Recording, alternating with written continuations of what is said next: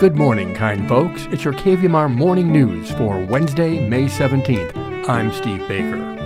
Nothing beats homegrown flavor, but homegrown needs nurturing. KVMR provides the opportunity for over 130 volunteer broadcasters to pour endless varieties of juicy local flavor into your ear holes. But there's another main ingredient in community radio. It's your support. Over the decades, thousands of listeners, members, and broadcasters have pitched in to bring KVMR to this moment. If you think KVMR adds something special to your life, we're asking you to step up and support us with a financial gift right now. We need you. There is no community radio without community support. KVMR, small town radio for the wide, wide world. Online, kvmr.org, or call 530-265-9555. Well, here's your regional weather. Nevada City, Grass Valley, today, 84 and sunny. Tonight, 58 and mostly clear. Tomorrow, sunny and 83. And in Sacramento, high of 94 today and sunny. Mostly clear tonight, low 57. Tomorrow, high 89 and sunny. Truckee, Tahoe, today, 84 and sunny. Tonight, mostly clear and 58. And tomorrow, Thursday, sunny and 83. Angels Camp in Placerville today, mainly sunny and a high of 89. You may think of California as a major Democratic stronghold, but the Sacramento Bee says it has also become a hotbed of right-wing, white supremacist, and anti-Semitic activity, according to a recent report from the Anti-Defamation League. The ADL report, which looks at incidents in 2021 and 2022, found significant increases in white supremacist and anti-Semitic incidents, including collaboration between the two groups. Among the extremist organizations continuing to operate openly in the Golden State are the Proud Boys and the Rise Above movement, a white supremacist group based in Southern California. The state is home to the country's highest number of extremist-related murders and plots and has seen numerous incidents of political violence, the report noted. That includes 6 extremist-related murders and a terrorist plot by 2 men affiliated with the Three Percenters, a militia group.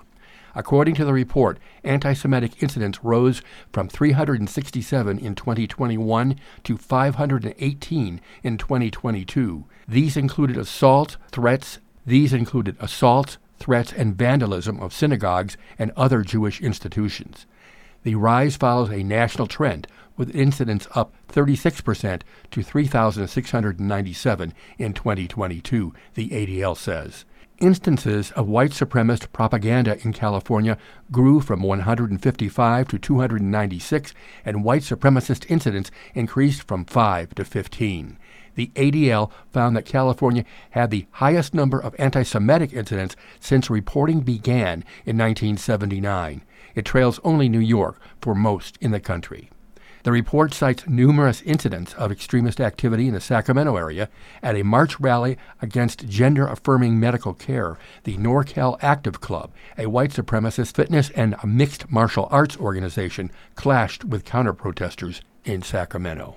Meanwhile, on the local movie scene, the 23rd Annual Nevada City Film Festival kicks off earlier this season, June 23rd through the 25th, with a slate of independent international short and feature-length films, visiting filmmakers participating in Q&As, workshops and talks, happy hours and after-parties, outdoor screenings, all happening in downtown Nevada City. Over the last year, the small homegrown festival has continued to add to its list of accolades. Dubbed the Sundance of the Sierra for its commitment to support independent films and filmmakers, the Nevada City Film Festival was recently voted the 9th best film festival in the country by readers in USA Today's 10 Best. And the feature films sound promising, including Plan C. Here's a preview of Plan C. On June 24th, 2022, the U.S. Supreme Court overturned Roe v. Wade, the landmark 1973 decision that affirmed the constitutional right to abortion. On the one-year anniversary of last year's court decision, the Nevada City Film Festival will show this documentary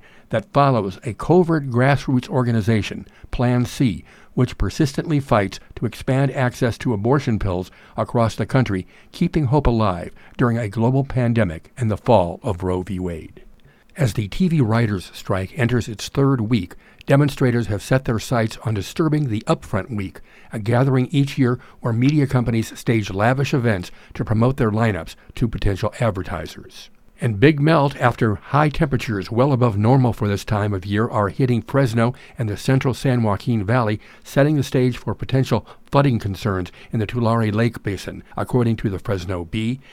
KVMR community event listings include the Nevada County Historical Society and the Nevada County Library present Legacy and Going Home, a pair of documentaries on the history of Chinese railroad workers in the greater Nevada County area. The free screening is tonight, Wednesday, 7 p.m. at the Nevada Theater, 401 Broad Street, downtown Nevada City, with the film directors introducing the movies. Also, Insights Counseling Group presents Swing for a Cause, a charity golf tournament to sponsor mental health services for veterans, this Friday at 9 a.m. It takes place at the Ridge Golf Course, 2020 Golf Course Road in Auburn.